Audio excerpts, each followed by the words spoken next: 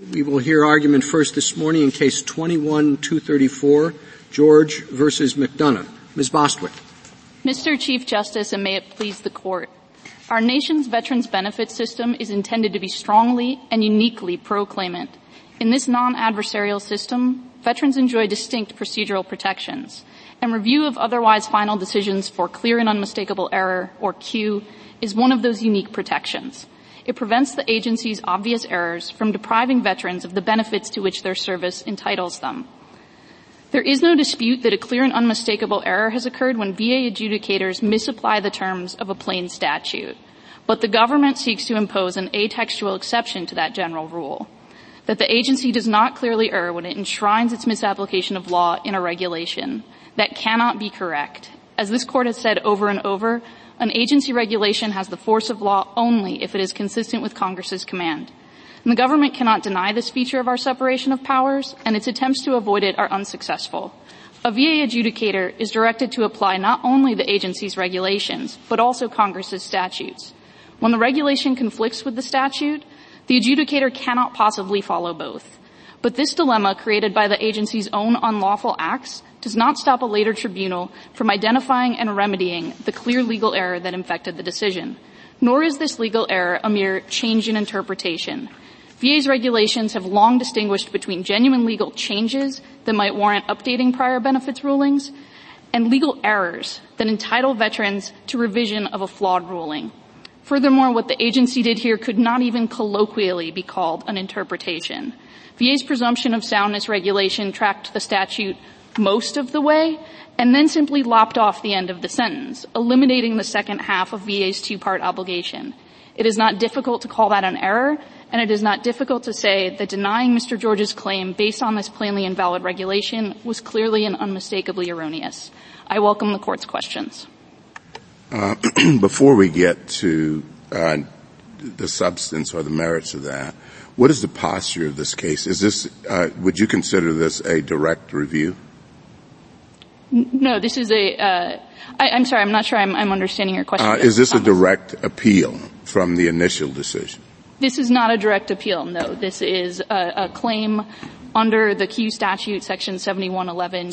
So do we then review this in the same way that you would normally review a direct appeal, or is there a different standard? The review for Q is the two different parts of the test, whether there's error and whether it's outcome determinative, are reviewed under different standards. Certainly, whether it has been a legal error, a clear and unmistakable error, is reviewed de novo. Okay, this term clear and unmistakable error, where does that come from? It comes originally from the agency's regulations. It dates back to the 1920s. And in this and other regulations, when VA uses the term clear and unmistakable, what it means is obvious or manifest. So how was it applied when it was simply a regulation and before it was enacted as a statute? It was applied exactly as we suggest, and I think that is most evident in the Look decision that the Veterans Court issued before Congress codified Q into the statute. So it was applied to subsequent rulings that changed the law as opposed to a mistake involving an extant rule, regulation, or law? So it's not a decision that changed the law, right? Wagner didn't change the law. It announced what the law had been at all times, as this Court has explained in cases. So how was Q applied when it was regulatory? The Look when there's a regulation that violates a statute. Is that your question, Your Honor? Yes. Yes, so the Look decision is an example of that. Their VA's regulation imposed a fault requirement that the statute did not. That's the very regulation that this Court held plainly invalid in Brown versus Gardner.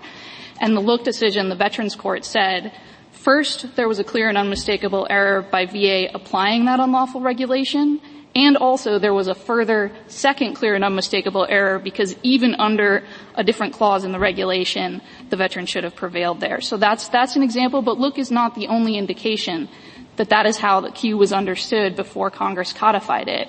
The government agrees with us that the Russell decision, the en banc decision from the Veterans Court, is instructive.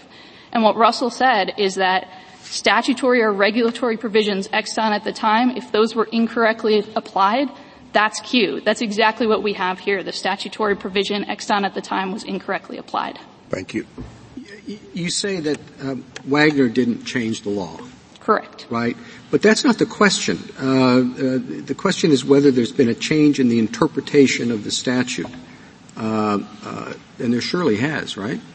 So, Your Honor, I don't think that is the question, in part because the change in interpretation language from the agency's regulation was not actually codified by Congress.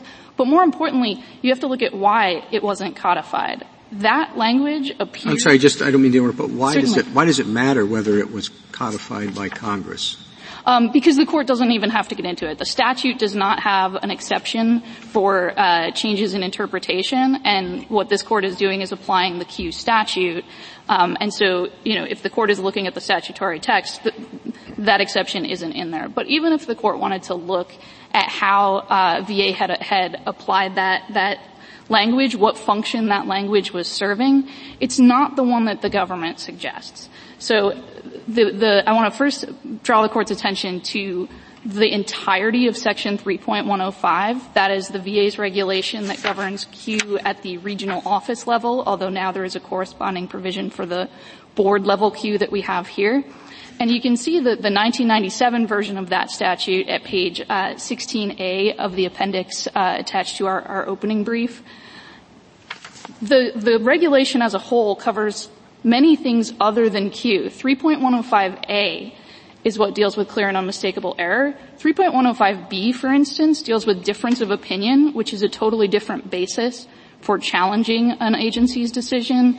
There are other provisions about severance or reduction of service connection. So the preamble is not, as the government suggests, taking things that would have been Q and carving them out. It is first of all saying nothing in 3.105, A or otherwise, applies when you have a change in law or a change in interpretation of law. And more importantly, what it's doing, as we demonstrated this at pages 36 to 40 of our opening brief, and the government doesn't respond, what this has long done is referred to a separate mechanism for changing or revising an otherwise final VA decision, right? And there's long been this distinction between errors on the one hand and changes on the other. The government faults us and says, your view of change in interpretation wouldn't include any errors. That's right. It's not meant to. These are two different things. And so if you look at the original, like the 1920... What sense does that make? Usually you don't exclude things that aren't covered in the first place. So why would anybody have excluded something that, on your view, wasn't an error at all? Certainly, Justice Kagan. If you look at the original regulation, it had all the different mechanisms for challenging an otherwise final agency decision in it. It had Q, it had new and material evidence, it had difference of opinion, it covered when there is discovered to have been fraud in a veteran seeking service connection, and it told you what to do when there's a change in law or VA issue or an interpretation thereof. And what happened was in the 1950s, that change in law, change in interpretation got separated out, put in its own regulation. It's now in 3.114, which tells you what to do when there's been a liberalizing law or a law that cuts against the veteran's favor. And so these are, the reason it matters is you have to understand the words change in interpretation in that context and not in the abstract as the government wants to do. Of something?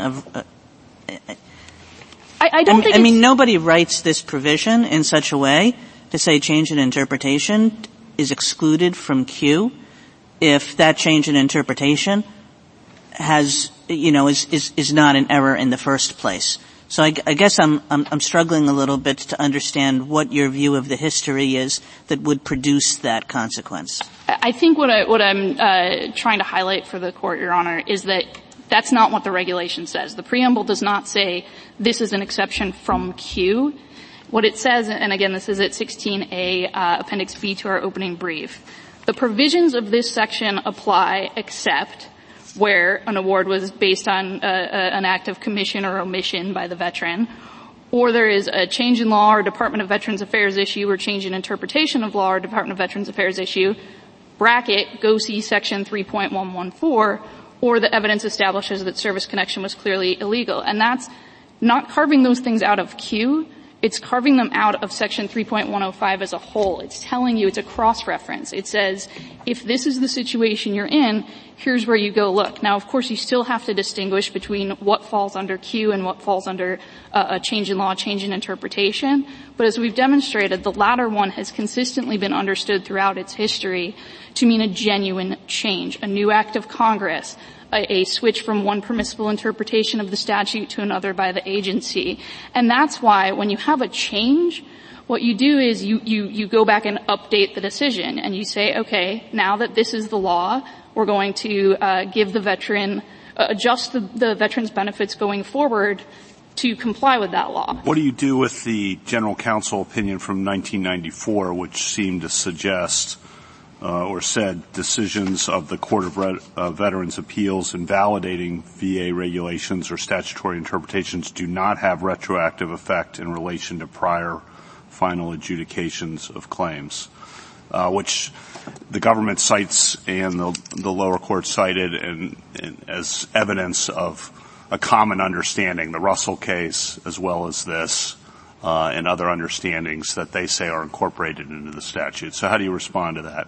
Certainly. So I don't think the government has actually relied on it, at least not very heavily, in its merits briefing, and there's good reason for that. As we've demonstrated, that opinion, first of all, it says that the practice was inconsistent, so it doesn't purport to identify a consistent practice. But moreover, even the inconsistency label is inaccurate. It just, that General Counsel opinion simply misdescribes the holding of look, and it doesn't otherwise point to, nor has the government pointed to, any example of the VA or the Veterans Court pre-codification saying that when you have the situation we have here, when you have a regulation that violates a statute, that's not Q. There's no counterexample that they've identified. How about the broader context that Justice Thomas was referring to, that what we're talking about here is not direct review but collateral review, and the government says, therefore, the standard for relief should be higher because the implications are going to be dramatic. And the Veterans Court here, for example, has said that doing this would impose tremendous hardship on the agency, and all of that's the reason for the high bar. So how do you respond to all that? Certainly. I'll address the high bar issue first and then potentially the floodgates problem. It is a high bar. Q is much narrower than direct appeal. On direct appeal, a veteran can raise all kinds of legal, procedural, factual errors that are not available for Q. Can I just stop you there? Because yes. I'm wondering how high a bar you're saying it is. Anytime a regulation is determined to be an impermissible interpretation of the statute, it seems to me you're saying that's clear and unmistakable error. And if it's not, can you tell me what the delta is? No, I would agree with you, Your Honor. Right. So a clear and unmistakable error is one that is obvious or manifest. We do think that any error of statutory interpretation, so long as it affected the outcome, falls within Q, and that makes sense. That's consistent with other high bar standards. How does that make sense? Because you could have, as here, 20 years later, a regulation that everyone's followed, and then a court finally says, that actually is inconsistent with the statute. You're saying you go back. You don't just do that going forward with a supplemental claim. You go back and retroactively give benefits for all those years the agency relied on the regulation. Yes, absolutely. That is what Congress intended in this, right? Because the point is, under the law, under the statute, the veteran was supposed to receive those benefits all along. And so we go back and we put him close to the position he would have been in. There isn't an interest payment. But Ms. Butler, can I just follow up on what Justice Kavanaugh said? So it's your position that every single time the agency misinterprets a statute, it's always clear and unmistakable? So it seems to me like sometimes you have here, and here, as Justice Kavanaugh said, you had 20 years of an interpretation one way, and you had the Federal Circuit pointing out that it made 1111 look illogical and awkward because it didn't really have to do with the presumption of sound condition. Are all misinterpretations of a statute clear? So we think they are, but even if the court thinks that there are some statutory interpretation errors that wouldn't satisfy Q, this is the paradigmatic example. And I want to address what you've brought up about the supposed lack of clarity in the statute and the VA's regulation. This is laid out most clearly. It's laid out in Wagner itself. It's also laid out at pages 24 to 25 of the MVLSP amicus brief. Before 1961, VA's regulation tracked the statute. It tracked the statute word for word. It included, it said that the agency had to have clear and unmistakable evidence demonstrating that the injury or disease existed prior to acceptance and enrollment and was not aggravated by such service. That was section 3.63 of the Code of Federal Regulations in 1956. Congress then codified the presumption of soundness into the statute in 1958, again using that two-part formulation, existed before acceptance and enrollment and was not aggravated by such service. 3 years later, VA came back in what was supposed to be simply an administrative repromulgation of its rules, no substantive change, no explanation certainly for any substantive change that might be in there, and they simply deleted the end of the sentence. This is not an interpretation. This is certainly not a considered interpretation. And when Wagner talks about it being somewhat difficult to parse, it doesn't mean that the language is difficult to parse. What the court in Wagner was saying was, this seems like a strange thing for Congress to have done, for exactly the reason you pointed out, Your Honor, because you're presuming someone was in sound condition even though you're acknowledging that they entered service with a pre-existing condition. But Wagner also identifies the reason for that, and it was because of this long struggle between the executive and the legislature, where the executive was playing games, was discharging veterans who had no conditions noted on their entry to service, and then saying, "Oh, that was a medical issue." And there's also a long history of the VA telling Congress, "Don't include this aggravation piece of the burden," and Congress saying, "No, we want it in there." This was a very intentional act on the part of Congress, and no explanation for VA's elimination of that. How did it happen? I mean, do I have this correctly? Please correct me if I'm wrong. You have a client. Correct. If your client was sound at the time he enlisted, he's not sound now. Correct. And so you get some money.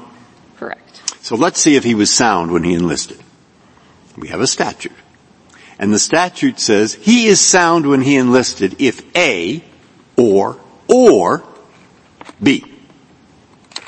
And let's look at him. So if he's not going to be sound, he is sound unless he's not sound. Unless A or Unless B. he's not sound. Correct. He's sound unless he's not sound. Correct. Now he is not sound if A or B.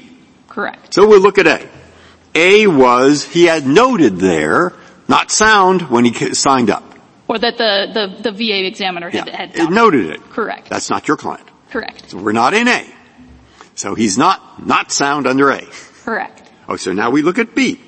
And B says there has to be really good evidence that he was really sick before he was accepted, and the sickness was not aggravated by his being in the service. I think I might have misunderstood your A and B. I think of that's why I said it, because I wanted to get this right in my mind. that if he is not sound when he signed up, no money. Now, No. Well, wait, because Oh, not sound has a special definition. Not sound, there are two situations in which he's not sound. The first says, defects, infirmities, or disorder noted at the time of the examination. Right. He's not sound if it was that. Was it that? No. No. Okay. Now there's a second way he's not sound. If he really was very sick when he was accepted, but the sickness was aggravated during his service. Correct. So let's see if he fits in B. And the answer is, we're not sure, but maybe we are. But regardless, the reg didn't copy the words "and was not aggravated by service." Correct. Okay. And so how did somebody make that mistake? It's there in the statute. They write a reg, and then they don't put in the words "and was not aggravated by that service." Exactly. Because they're pretending that people were sound at the time they started, but that isn't really true. But we have a pretending. And what it does by pretending is it says if you were sick as a dog at the time you signed up, we're still going to count you as not sick as a dog if your disease was aggravated by service.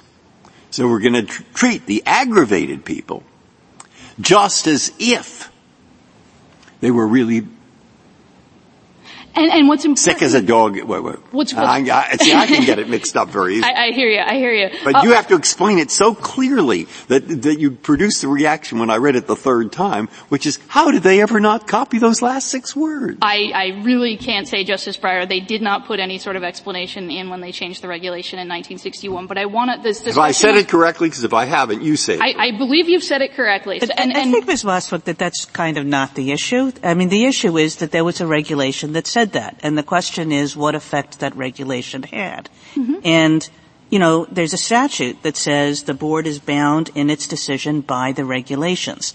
Now, actually, even without that statutory provision, that seems like that's just what the board is supposed to do. Now, here there's a statute that lays it out. You're bound by the regulations. You're bound regardless whether the regulations are right or whether the regulations are wrong. So once you're bound by the regulation, how can it possibly be error, let alone clear and unmistakable error, for the board to do what they're commanded to do? Because the board was also commanded to follow the statute, and we're not suggesting that the board should have violated Section 4004 at the time, now 7104. What we're saying is that the board sitting there with both of those directives, it could not comply with both. And so the question is not was the adjudicator somehow at fault. The question is, can the court now look back and say, well, why isn't that the issue? I mean, you're trying to make this a lot simpler than it actually is. You have one interpretation of the concept of error. Is it objectively erroneous? The government has another. Was there an adjudicative error? And we have to decide which one is the correct interpretation. How do we decide? So I think you start with the text of the statute. A decision by the board is subject to revision on the grounds of clear and unmistakable error. That doesn't say that the board has to have committed an clear and unmistakable error. I mean, but there are two possible, grant me that there are two possible interpretations. You think it's impossible to interpret the term error to mean adjudicative error? It's impossible to use the term that way? In this context, yes, I would say so. What is it about this context that's unique? It's the history of how Q had been understood before Congress codified it. It's the pro-veteran context in which we're in, where we understand that Congress intends to legislate for the benefit of veterans. But is that a sound interpretive tool? I think it is, but the court doesn't need to reach it because we think. All right. If we put that aside, then I don't know what you have left. We have Russell. We have the decisions that Congress looked to that says that when statutory or regulatory provisions, not and as the government would have it, X'd on at the time were incorrectly applied, that's Q. We have the Fugo decision that's also cited in the legislative history saying that you judge this Q from the perspective of a later adjudicator looking at it. Could you do this? I mean, this is what I think the problem is. There is a statute, and it says any veteran who served in World War II, it says $1,000 bonus will go to any veteran who served in World War II or in Korea. Okay? The reg says any veteran will get the $1,000 if he served in World War II. They just left out Korea. Yes. I don't know how, but they did. And so someone who served in Korea says, read the statute. It says, Korea, I served in Korea. Don't I get the money? Yes. And that's the issue. And so their point is, well, we had a reg that says World War II. It doesn't say anything about Korea. And they have to follow the reg. And you say, the fact that they had to follow the reg does not absolve the decision of being infected with clear and unmistakable error. And this is a natural way of talking about things. If a jury I'm not sure it is a natural way of talking about things. I mean, suppose this court issues a decision and it's completely wrong and it's later reversed. But in the interim, there are, many lower courts that follow our decision because that's what they're supposed to do. Have they made a clear and unmistakable error? They've made an error, that's what Agostini says, and they've made an error that's correctable on collateral review. And so, remember, there's sort of two questions. Was there error, and what are the consequences? And so something may be an error under our view in many different contexts, but the question then is, okay, what result? Counsel, can I pick up there? Certainly. On the question of remedy or consequences. Yes. Let's just posit for the moment that I agree with you that Federal Circuit read Q too narrowly. It unduly influenced by the regulation. And I apologize, but this is my time. I'll count this against my time. And it unduly read it. It didn't read the statute as it's now written. It read it influenced by the background regulation. And to the point where it said even a judicial opinion doesn't qualify in these circumstances. Let's say we agree with you that, yes, that's a clear and unmistakable error. Wagner was one. All right. Mm-hmm. Do we have to reach the question of remedy? Or could we remand it at that point back for the Federal Circuit to decide what the appropriate remedy would be? The remedy in this case, yeah. Justice Gorsuch? Yeah. Yes, no, we're not asking the court to reach that question. It certainly could, and I'm happy to address it if the court is interested. But we could say we're not sure if it's a clear and unmistakable error, but one thing we're sure about is that the Federal Circuit analyzed the question incorrectly. Certainly. You could say that when you have a regulation that contradicts a plain statute, that can be Q. I think that it would also be natural for the court to go on to say, and that's what we have here. The question whether that was, for example, outcome determinative in Mr. George's case could be addressed on remand. Are you aware of any Supreme Court case, or any case, because I can't think of one, but there must be someone somewhere, where the legal error at issue was there's a statute, and it says you get money, or something good, if A or B. And then the error that was made was the reg writer left out B. I can't think of a case like that, but there may be one, in which case how the Supreme Court would behave would be quite relevant, because usually, there is sort of two sides to the argument, but I don't know of an error that clear that I can think of. I'm not aware of one, Justice Breyer, that fits that exact scenario, but... The other side might be. but certainly, it is clear in this court's cases, going back to Manhattan General Equipment, to Dixon, that when the agency's regulation contradicts the statute, that clearly it is a legal nullity. Counsel, can we go back to your point that this statute is not about adjudicator error. It's about error in the decision, and that's the language of the statute. Yes. An error in a decision, not who was at fault for it, correct? Correct, Your Honor. All right. Am I correct that the regulations say that if there is a material new fact that wasn't before the adjudicator, that could be grounds for a Q? No, Your Honor. That is a separate type of revision. Right. It's a separate type of claim. That's not clear and unmistakable error precisely because the board didn't have those facts before. But that can reopen a decision. It can reopen a decision. You get prospective. So if a new material fact can reopen a decision, what you're saying is a new, not interpretation of the statute, but a new a decision that a statute says what it says is no different than a new material fact, correct?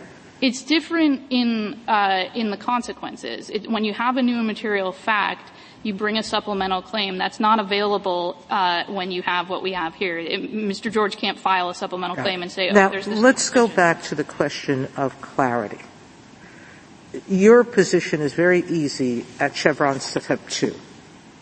If there's a change in interpretation or a new law, then you agree there's no Q, correct? Change from one legitimate interpretation to another? Yes. Or permissible interpretation. Let's not use the word permissible. I'm sorry. Permissible. Okay. But even in Step 1 Chevron, there are some clear and unmistakable errors. I'm using the language here of the statute, okay? But I do think that there are some Step 1 situations where it's not so clear and unmistakable. Meaning, in one case, this court decided not so long ago, SAS Institute, I was a dissenter. On step one, the court said one interpretation, and forced dissenters said another. So what do we do with that?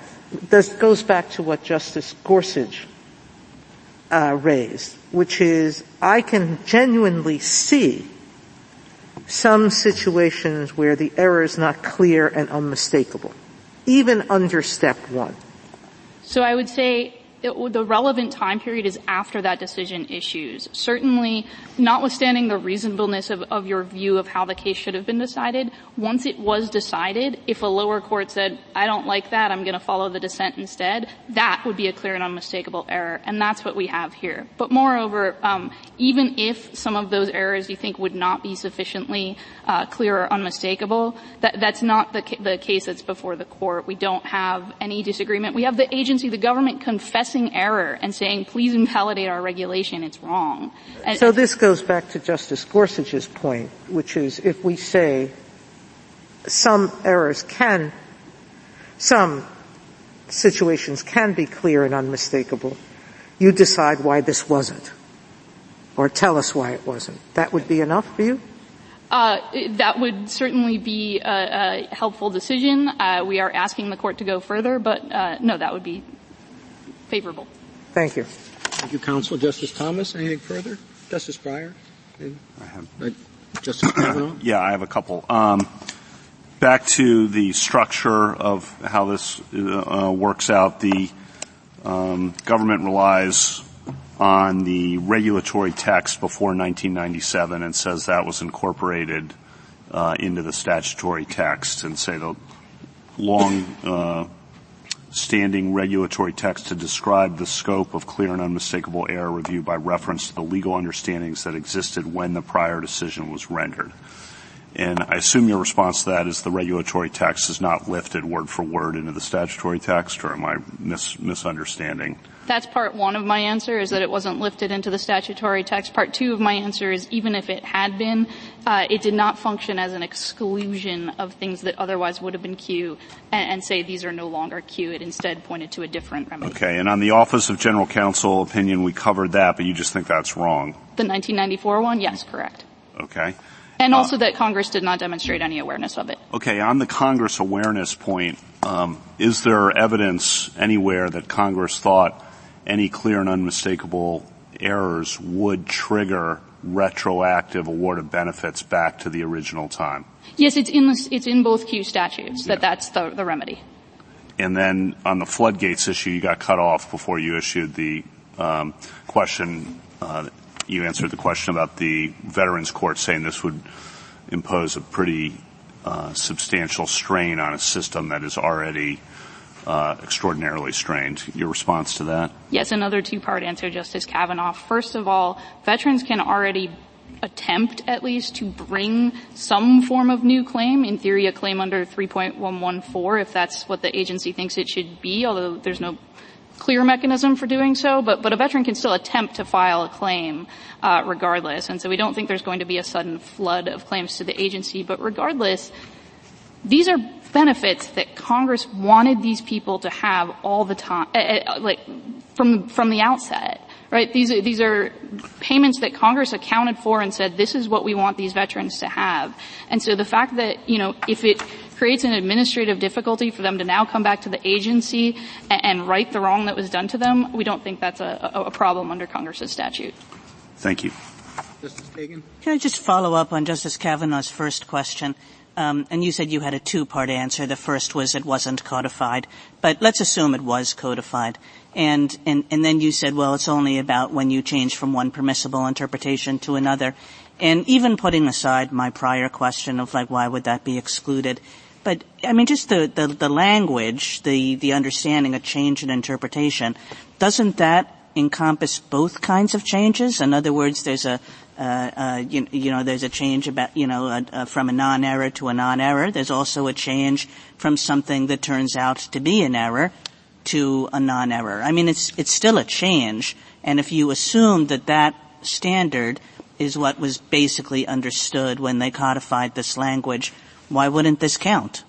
It's not a change. It may be a change in the abstract, but that's not the relevant question, right? You have to look at it in context. So it talks about changes in law or changes in interpretation thereof, both of those things together. Certainly when there's a change in law, that's not something Well, focusing on the change in interpretation. You have a rule that interprets the law. It was wrong, but, they changed it. So that's a change in interpretation. But I guess that goes back to the Chief Justice's original question. I think the pairing with change in law matters, right? Because the government's reading of this whole preamble, both parts of it, is that it functions to identify some less serious errors that we're not gonna call Q. That's not what it's doing, and one of the ways we know that's not what it's doing is when there is a change in law, nobody would say that the original decision was erroneous. This simply isn't taking errors and carving them out. It's identifying things that were never errors to begin with. That's how this language was used in the regulations dating back to the 1920s. And when Congress codified this concept, I believe it's at page 7 of our opening brief. When Congress put this into the effective date statutes, section 3010, it referred to a change in an act or a change in VA issue. And so it's making clear that when it's talking about changes in interpretation, it's at the regulatory level, not a judicial decision. Justice Barrett. Thank you, counsel. Mr. Yang? Mr. Chief Justice, and may it please the Court. Clear and unmistakable error is not a mere error. Congress separately provided for direct judicial review under an appropriately timed appeal to correct errors like that here. This is quite different. Clear and unmistakable error serves the function of allowing for correction on collateral review with no time limits. And it's a very specific type of error based on the legal context that existed at the time of the original decision, an error that no one from that framework could reasonably dispute. The Board's application of a regulation that Congress itself had required the Board to apply does not qualify. The phrase clear and unmistakable error standing alone suggests a highly unusual error, more egregious than just clear error. And an adjudicator is not naturally said to commit clear and unmistakable error by doing something it's required to do. When Congress enacted Section 7111 using that term, it was already a term of art with an established regulatory meaning. For nearly 60 years now, the regulation governing clear and unmistakable error provided that such error cannot be based on a change in interpretation of the law. And that's exactly what we have here. The interpretation of Section 111 in the VA's regulation changed when the VA and then the Federal Circuit reinterpreted that provision to require more than the regulation did.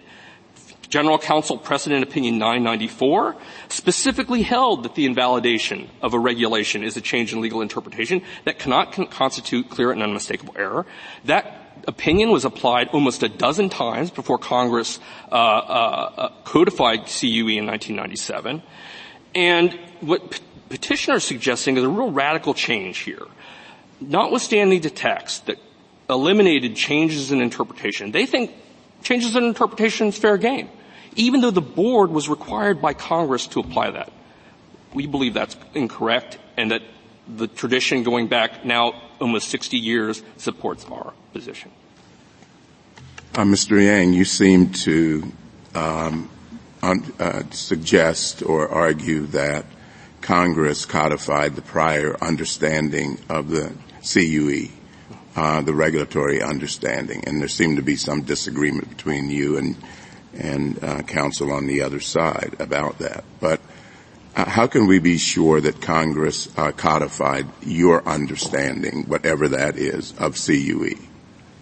Well, I think you have two principles, I guess maybe two or three principles. One, this is a highly unusual term, right? This is not a term that exists elsewhere, clear and unmistakable error. But it had existed in the regulations for 35 years before 1997. And when Congress adopts such a very unusual term, this is a term of art from a regulatory context. This Court has repeatedly recognized that it intends to take the old soil up with that term of art.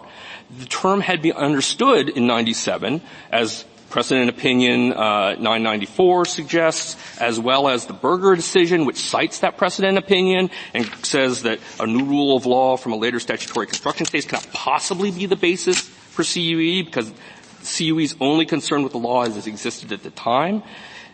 Russell, for instance, which is cited in the legislative history if you use that, but it was also kind of the en banc decision that on the subject said that CUE is where reasonable minds could only conclude that the original decision was fatally flawed at the time it was made. It must be an error in the prior adjudication. And then the relevant error is that statutory or regulatory provisions extant at the time were incorrectly applied.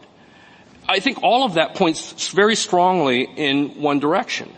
And, I think precedent opinion is a nice way to highlight that. That precedent opinion directly addressed this issue here, and it arose in a very high-profile context. This court in Brown versus Gardner invalidated a VA regulation concerning liability when an injury is incurred through treatment at a VA facility. It did so just as the Federal Circuit had done so, just as the Veterans Court had done so. While cert was pending in Gardner, the VA issued this precedent opinion because it had to address how do we deal with invalidations of regulations. And it concluded this is a changes in interpretation of law, consistent with the reg. The veteran in Gardner, in their brief, cited precedent opinion 994 to the court as a reason why that their opinion was right, saying, hey, the VA says this won't apply retrospectively, so, don't worry about it. It's just perspective. Berger, the board applied precedent opinion 994 about a dozen times before 1997 in various contexts, half of which involved invalidation of regs. I mean, this is something that was well entrenched in the system. If I might, counsel. Sure. The premise of your argument, I think, is a two-step. First, we have to assume that Congress adopted words from a regulation that it didn't choose to adopt. It took some, but not all, and we have to take your presumption that was just shorthand, all the rest came with it. And then second, we have to, I think, understand the regulation about changes in interpretation of law or changes in law to encompass judicial interpretations. And what do we do with Professor Mascott's amicus brief, for example, in which she quite rightly points out that we don't normally think of judicial interpretations as changes in the law. In fact, in Rivers, we said it's not accurate to say that a change in the law, that a judicial interpretation of Congress's statute amounts to a change in the law that previously prevailed. What do we do about that? I think that's just misunderstands the question. Professor Mascott just misunderstands the question. The reframing of it is incorrect. We're not saying the law has changed. The law has meant what it always meant. Mm-hmm. What we're saying is that there was an earlier interpretation. Well, there certainly was by the agency, but there hadn't yet been by any court of law. And I guess that takes me to my second question is, okay, if an agency interpretation, and I assume that would mean not just a regulation, but maybe a litigation position. I don't know. Maybe you can clarify that. That wouldn't count. No. Okay. So it has to be a regulation. No. For purposes of my question, counsel, it doesn't matter. Okay. We have a regulation. It's clearly wrong. Okay? You think this one may or may not qualify. I don't know. Maybe the Federal Circuit will or won't think it will be. May never get there. We'll find out. But let's say the regulation, since you want a regulation, says that a certain standard for disability applies in a segregated army differently based on race. That couldn't qualify as a clear and unmistakable error? No, but there are other ways to correct that error. Within the timeline, but Congress couldn't later authorize and didn't later authorize a court of law to correct that clear and unmistakable error.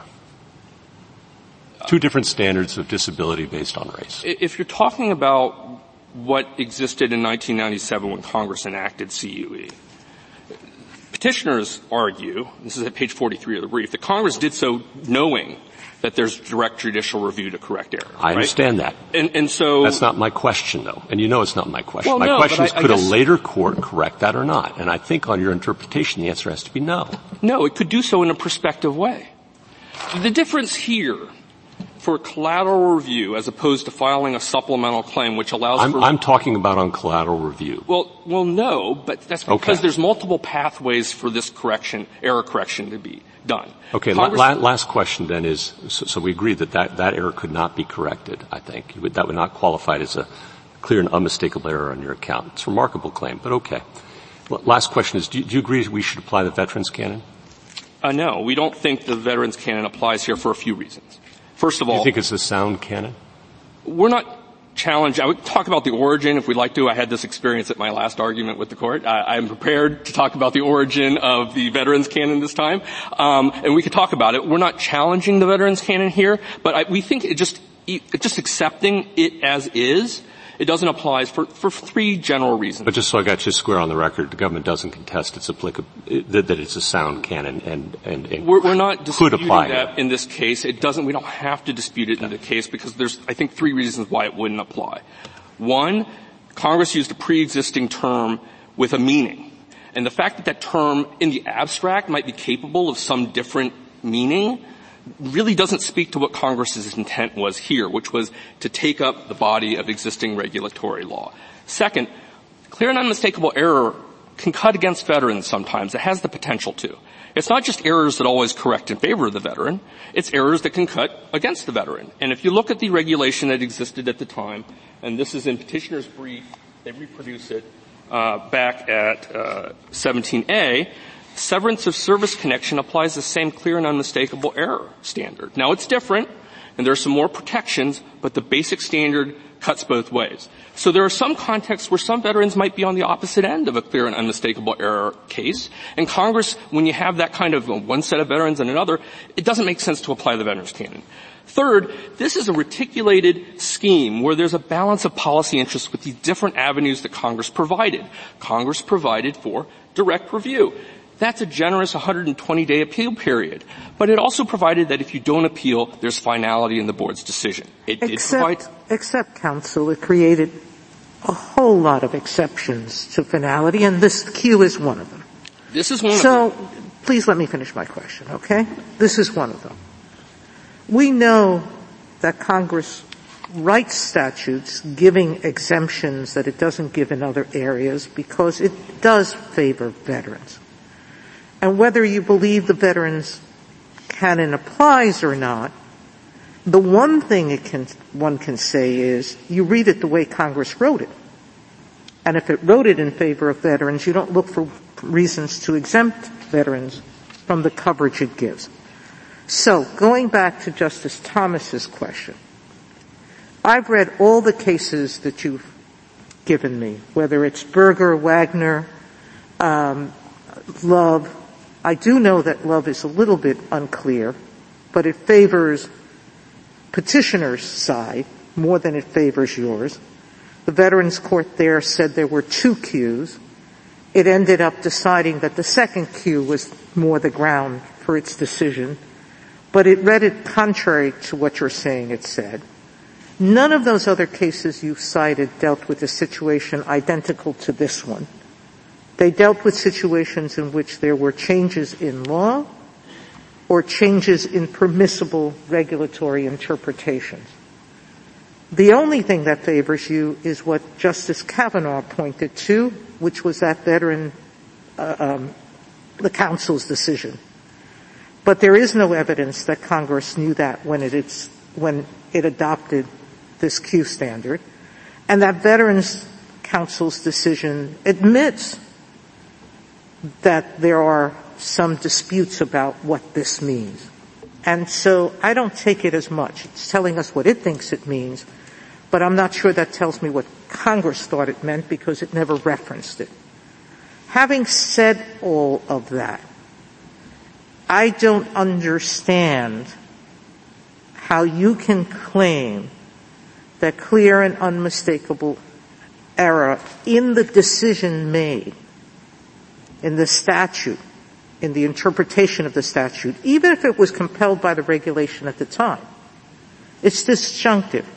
Error in the statute or error in the regulation. This is an error in applying the statute. So why isn't that clear and unmistakable? Or potentially clear and unmistakable? Well, there's a lot baked into that question. Let me just try tackling some parts of it. I think you were referring to Look, which had, you think may favor the other side. Look, remember, was a 1992 decision.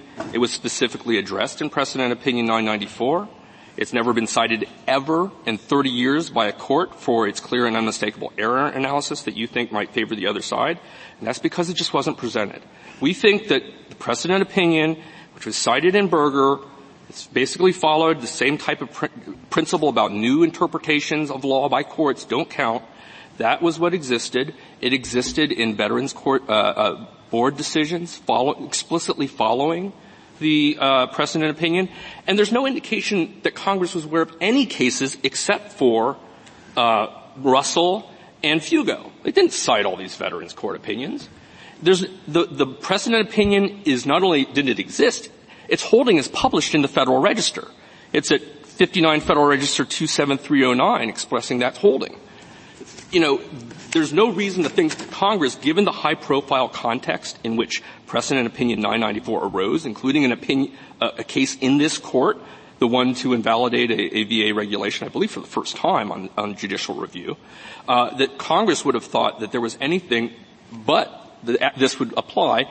Specifically, there's no reason to think they would have thought, look, was a better case than. Well, I don't see how they got this. Look, I'm thinking, maybe I'm the only one thinking if it's you only have to address this quickly.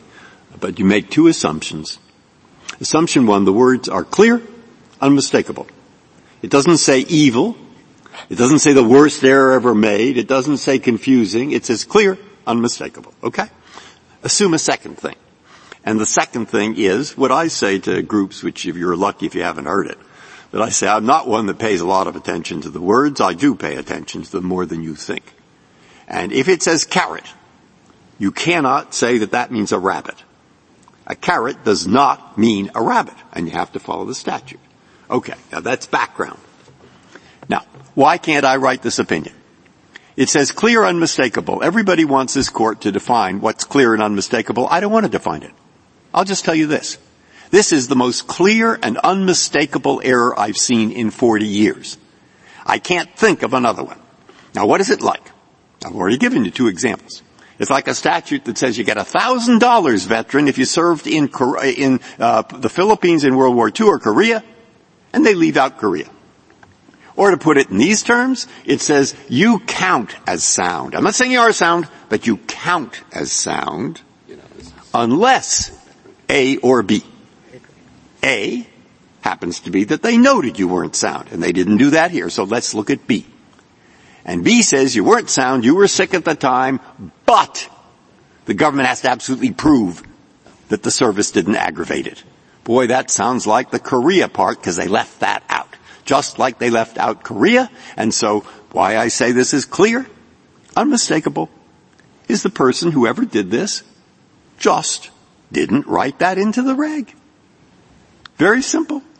He had no reason for not writing it into the reg. Even the government, with its tremendous resources in the SG department, has not been able to find a reason why they would have left that out. It was an accident. But it's sure clear, and it's sure unmistakable. Now, what's wrong with that opinion? I've got four things to discuss. You've talked about the standard, and then you've talked about the. Well, talk about it as you wish and as briefly as you wish. I don't mind. The application here, I think we addressed in our brief, and I'll basically leave it there. But I don't think this is at all a clear resolution of the question. There are two statutes that have involved aggravation.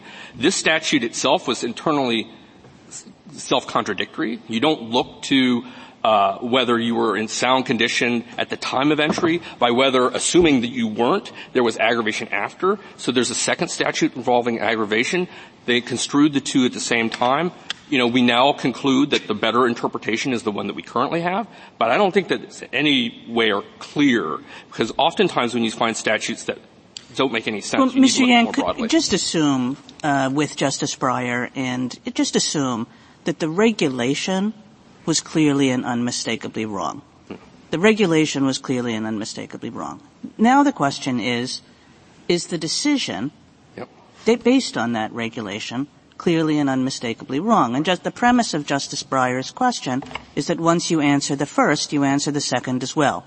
I think the premise of your argument is that there's a leap from the first to the second. But you have to justify that leap. So how would you justify it? I think we look at the text, 7111A. We look at the way that it had been interpreted in Russell, which focuses on the adjudicatory error. And so let me start with that. 7111 talks about a decision by the board is subject to revision for clear and unmistakable error. It's the decision that's the focus. The next sentence says, if there's such an error, exactly, it's an adjudicatory. The prior decision, that is the adjudicatory decision, shall be reversed or revised. It's not the regulation. That's a separate thing done by a separate entity. Secondly, Russell explained that the CUE review Why is it important that it's done by a separate entity? I mean, you're suggesting the board did nothing wrong here. And that's right. The board did nothing wrong here. But the VA as a whole, let's assume with Justice Breyer, did do something wrong. Right. Why is the focus on the board's decision rather than the VA decision-making as a whole? Well, I think that, why Congress would have wanted that? The focus has always been on the board. If you look at Russell talks about CUE being reasonable minds could only conclude that the original decision was fatally flawed at the time it was made. You look to the regulations and statutes extant at the time to decide that, and the error must be in the prior adjudication such that the prior decision is revised. All that's interesting, but the statute speaks about the Secretary making a clear and unmistakable error, right? The statute. That's a different thing, statute. There's two provisions at issue here. Yeah, but right, the 5109A, I believe, is what you're talking about. Yeah. That says the decision by the Secretary under this chapter. Yeah. Right. That even the other side, if you look at their brief, pages 5 to 6, they explain that is the regional office because that is a delegated decision to the regional office, not the Secretary. Fair enough. But the second sentence of that. Yeah. Is if the evidence established the error, the prior decision shall be reversed. That's the decision, though, is of the Secretary throughout this whole the only section, decision, right? The only decision that we decision by the Secretary, Section A. But yes, although that's true with the board. The board issues a decision. It's all delegated authority from the Secretary, though, right? The board exercises delegated authority, I assume, from the Secretary. Well, it's statutory authority, but yes. Okay. All right. I guess I'm still stuck where Justice Kagan is, and I'm not sure I understand why it makes a difference. It may be that the board's decision was justified in some sense. It wasn't, extra legal. It tried to comply with the regulation. It had two competing statutory commands, one of which it obeyed, one of which it disobeyed, however. I mean, it clearly and unmistakably erred on the application of veterans' benefits, but it sought to abide by the rule that it has to follow its regulations. It had two competing statutory claims on it, and it did its best job. I don't doubt it's, in some sense justified, but its decision, we would still say, as we do with lower courts, I think, who are trying and struggling to interpret a statute but get it wrong, we would say that's clearly and unmistakably wrong. Well, that's a conclusion. I mean, the question is what is clear and unmistakable error, right? And clear and unmistakable error. I thought we had agreed for the purposes of this line of questioning that we're taking as given that the interpretation, the regulation was clearly and unmistakably wrong. But if you want to make that argument. Oh, no. I didn't understand. There's a distinction, though, between the regulation and the adjudication, right? And the decision that's relevant is the adjudicatory decision. I understand that. My question, though, was, counsel, the adjudicatory body has two options. One, follow a law that's pretty clear on its face. It's inconsistent with the regulation. All right? Another law that says follow the regulations. Okay, it has to choose. I don't fault it. It chose one rather than the other. Okay? It might in some sense be understandable, justified maybe even, but why can't that be fairly described as clear and unmistakable error to the extent it rests on, its analysis depends upon, a clear misinterpretation of the statute as Justice Breyer outlined? We would, for example, say with respect to lower courts, if this came through the judicial system, say, we know our friends on the 10th Circuit were trying their best. We know they did their absolute level best, but we interpret the statute to plainly mean something very different. Their error was clear and unmistakable. I don't think that would be a natural way to say it. You would say that there was error, Well, we say all the time at what was sometimes called Chevron Step 1 that the plain language of the statute forbids the lower court's opinion. Right, but clearly and unmistakably, I'm sure I can find those words. Justice Gorsuch, I think, talking about Chevron Step 1, let me give you an example. The court has recently decided a case called Babcock. It involved dual status military technicians. You were the lone dissenter on the statutory construction case. I must have been wrong. I don't think you were clearly and unmistakably wrong. You found persuasive the Eighth Circuit's decision in a case called Peterson, which was a Chevron Step 1 decision. It came before all the other courts that had decided against it. And then in that context, the Social Security Administration had to decide, what do we do with Peterson before the court reversed or abrogated Peterson. There's a case called Mitchell versus Coven, 809 F. 3rd, 1050, where the Eighth Circuit says, no, you have a provision about change in interpretation of law. You didn't have to apply our decision in Peterson retroactively with respect to closed SSA claims. Prospectively, you do it, but not retroactively. This is the same type of thing here. There are remedies. The remedies are multitudinous. You can appeal. If you don't appeal, and if you appeal, then you can get, back to the date of your application. If you don't do that, there's a very low bar for a supplemental application. It just has to be new and relevant evidence. It can be cumulative. You just submit some evidence that's relevant, right? You get a new adjudication under the new understanding. If all else fails, you could seek secretarial relief for administrative error. But what we're talking about here is something very different. Collateral review going back, here it's back to 1977, right? Where the provision had existed for 25 years before anyone had any problems because the provision's an unusual provision. So did Congress intend to add an entirely new claim to dig up decades worth of claims?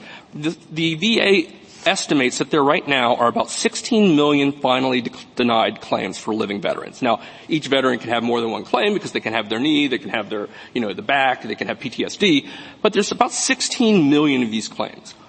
If you start saying, well, we're going to go back, and there's been a number of regulations that have been invalidated over time, we're going to go back indefinitely, where the VA is already adjudicating 1.4 million claims a year. You're going to add a new claim. Now, maybe they can bring prospective claims, but retrospective claims on top of that, Congress had reason to be cautious here, because when you add to the system, you add new claims that didn't exist before in the regulatory scheme.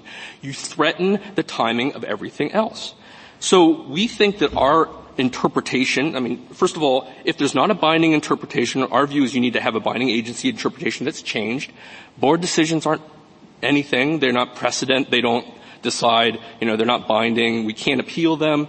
But if you have a regulation that the Congress required the board to apply in its adjudication, so the decision of the board is the same decision that we're talking about on review. The decision of a board is bound by the regulation.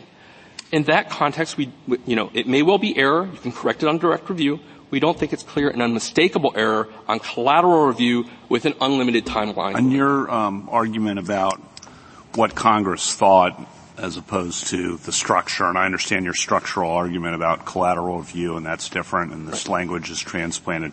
Just want to make sure, I think I asked this question imprecisely to Ms. Boswick, but was there any congressional suggestion that this situation, in other words, a reg that had been in existence before is later declared invalid, would itself be the trigger for retroactive benefits? Are you aware of anything one way or the other? Neither way. We simply are inferring from the state of play that existed in November 97 when Congress enacted the statute. And don't you think that's odd? We can't figure that out now, but wouldn't this have been a big issue? Boy, this is going to be a big hit for the reasons you say. Seems like it would have been. We can't point to something in Congress often is very terse, and some members of the court don't even look to legislative history, but, what I can say is the context in which this issue arose in Opinion 994 was a significant one. It was while cert was pending in Brown versus Gardner, which is the first court decision of this court, I believe, on direct review to invalidate a reg of the VA as inconsistent with the statute. Ms. Boswick said you didn't really play that up so much in your brief. Well, we didn't. We cited it as being followed by Berger, and we made certainly the Court of Appeals relied on it, and we relied on it earlier we had to make some judgments about what to argue, what to fit in the brief, and things have evolved. So I guess you're saying, just to summarize what you're saying, I think, is if Congress had wanted the retroactive benefits for this kind of situation, we would expect some indication somewhere, or is that a wrong? I don't know. I'm not sure that you need a clear statement. I think what the presumption is when Congress takes this novel term, clear and unmistakable error, that doesn't exist elsewhere, and exists in the very context that Congress is codifying it, that it is presumed to take the old soil with it. And it doesn't require that Congress says, oh yeah, we like this bit of grass and we like this bit of soil. You just take the whole thing writ large. Well, Ms. Boswick says the old soil's, not all in your favor. I guess. Well, and therefore, you go back to trying to parse the terms rather than just taking the phrase as a whole and picking up what comes with it. I think the only thing that they have for that is the Look decision, which right. Justice Sotomayor was discussing earlier. So you say general counsel opinion, Russell. In general, both of general counsel decision was after Look. Yeah. Right? Look has never been cited ever since it was issued 30 years ago for its clear and unmistakable error principle. If you thought that there was some tension between the precedent opinion and Look, someone would have brought it up, right? But Look never had the occasion to decide if it would be clear and unmistakable error if the agency was bound by a regulation that it applied faithfully, because in that case, the agency didn't apply the regulation properly, and the court said, well, the board is not free to ignore the regulations, and therefore the error existed under the correct application of the law as it previously existed at the time. Look just doesn't resolve, I think, the answer for petitioners. And when you look more broadly, you look at 994, you look at the board decisions following 994, I think Congress can be assumed to have brought that soil up with the term. Thank you, Mr. Yang. Justice Thomas, anything further? Justice Breyer?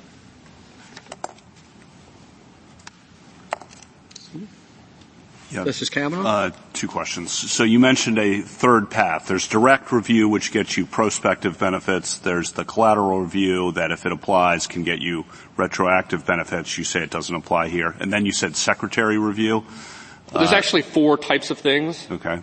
Direct appeal gets you benefits all the way to the beginning. I meant the supplemental claim. Supplemental claim, right, which is very low bar of just new relevant evidence. Right, that gets you prospective. Sometimes it's retrospective up to a year if there's a new law. Okay. But not, it's limited in its retrospectivity. My question's really about the secretary review. Is that a real thing? It doesn't come up a lot. Okay. It's left in the secretary's discretion. So the secretary would, could simply decide not to act on the request. And then on the hardship question, it's tough for us to figure out this, and this happened yesterday too. How much of a hardship will this really be in the Veterans Administration, veterans system? So, to the extent you can document this in 30 seconds to 60 seconds, I would appreciate hearing what you think would happen. Well, it's hard for us to document it too, but I'll give you a few hints, what we think the issues might be. There's no time limit on this. If the veteran or survivors are alive, it goes back indefinitely. You're looking also to past now decisions. Remember, this was a 2003-2004 that was only raised in 2014. Past decisions that invalidate regs. We haven't done a comprehensive search, but we've identified about 14 or 16 decisions that invalidate regs in various contexts. That can have a cascading effect when we're talking about 16 million finally adjudicated denied claims. We don't know what subset that is, but it could be substantial. And you're looking prospectively, right? You're looking prospectively at what might happen in the future with respect to future decisions and future regs. And our point is that Congress, when it sat and it looked at this in 1997, it already had before it direct review, right? You would expect, if there are errors like this, that like a systemic error, someone's going to bring it up on review. Congress provided for that. And if you forfeit your rights, Congress provided for finality in VA board decisions, with a very narrow exception that piggybacked on top of a very narrow application of the exception through the regulations. Thank you. Justice Barrett? No. Thank you, counsel. Just one last. Of those 14 cases, counsel, of those 14 regs that were invalidated, how many were on step 1 and how many on step 2? I'm sorry. I don't know, but I will tell you that I don't think that there is much of a distinction here, because the theory that they have for Chevron step 1 is it's ambiguous, therefore you could not reasonably conclude otherwise. But the theory on Chevron step 2 is that the agency did not reasonably construe the ambiguity. So if you lose on step 2, it's also because you've acted unreasonably under their theory. So I don't think there's really any real distinction. Their theory, I think, as my friend suggested, it covers all errors, all interpretive statutory errors, all invalidations of regs, and that is a sea change for a statute that has existed in its present form for almost 60 years. Regulations and then the statute for almost 60 years. Thank you, counsel. Rebuttal, Ms. Bostwick. Thank you, Your Honor. I have a few brief points I'd like to make in rebuttal, but first I would like to correct a handful of mischaracterizations from the government. First, my friend on the other side spoke a great deal about the availability of direct review. Of course, direct review was not available to Mr. George nor to any veteran until 1988. There are many veterans who received clearly erroneous decisions and did not have the ability to challenge those at the time. Second, in speaking about supplemental claims, there was a suggestion that one could bring such a claim with cumulative evidence or with a legal error. Neither of those is correct. It is available only for new and relevant evidence, formerly known as new and material evidence. So I think that's just a mischaracterization of that form of relief. And third, in the Mitchell case that my friend on the other side referred to, the primary holding there was that mandamus was unavailable because reopening in the Social Security context is a discretionary remedy, and of course mandamus is not available to order relief that is not mandatory. The reference in that decision to the change in interpretation language is extremely obscure and sheds no light on what that court was thinking, let alone what Congress thought in 1997, long before that decision issued, when it looked to the Social Security context as an analog.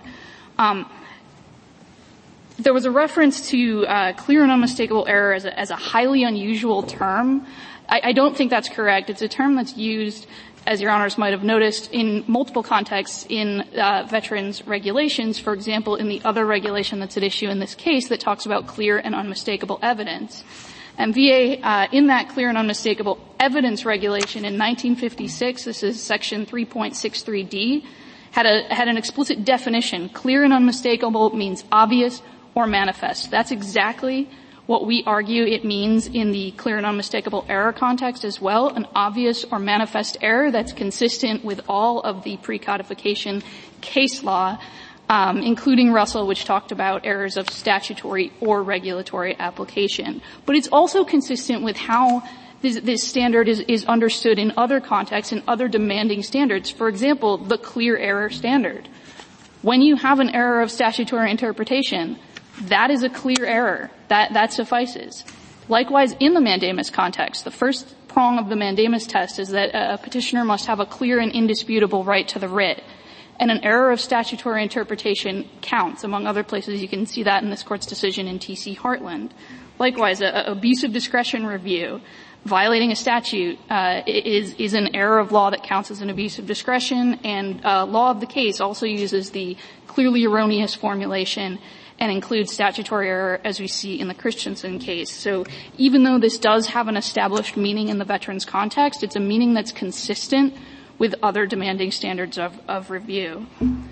On reference to change in interpretation, even if we think that it's relevant here and that it was somehow brought into the statute, they haven't identified any instance of calling what we have here, namely a judicial ruling saying this regulation was plainly invalid, or even anything that came before was plainly invalid, calling that a change in interpretation. In fact, this Court, in Monell, when it overruled Monroe and found stare decisis met, referred to the prior decision as an error. There was a quote to the earlier Girouard decision, which likewise involved overruling 3 of this Court's prior precedents, and it deemed those precedents not a correct statement of the law. So we think it is actually quite natural to understand this kind of change as identification and correction of an error and not merely a change in interpretation.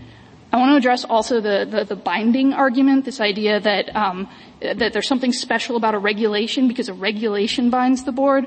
That's not quite accurate either. If you look at Section 7104C, which is the provision they rely on, the board is not just bound by regulations and by statutes.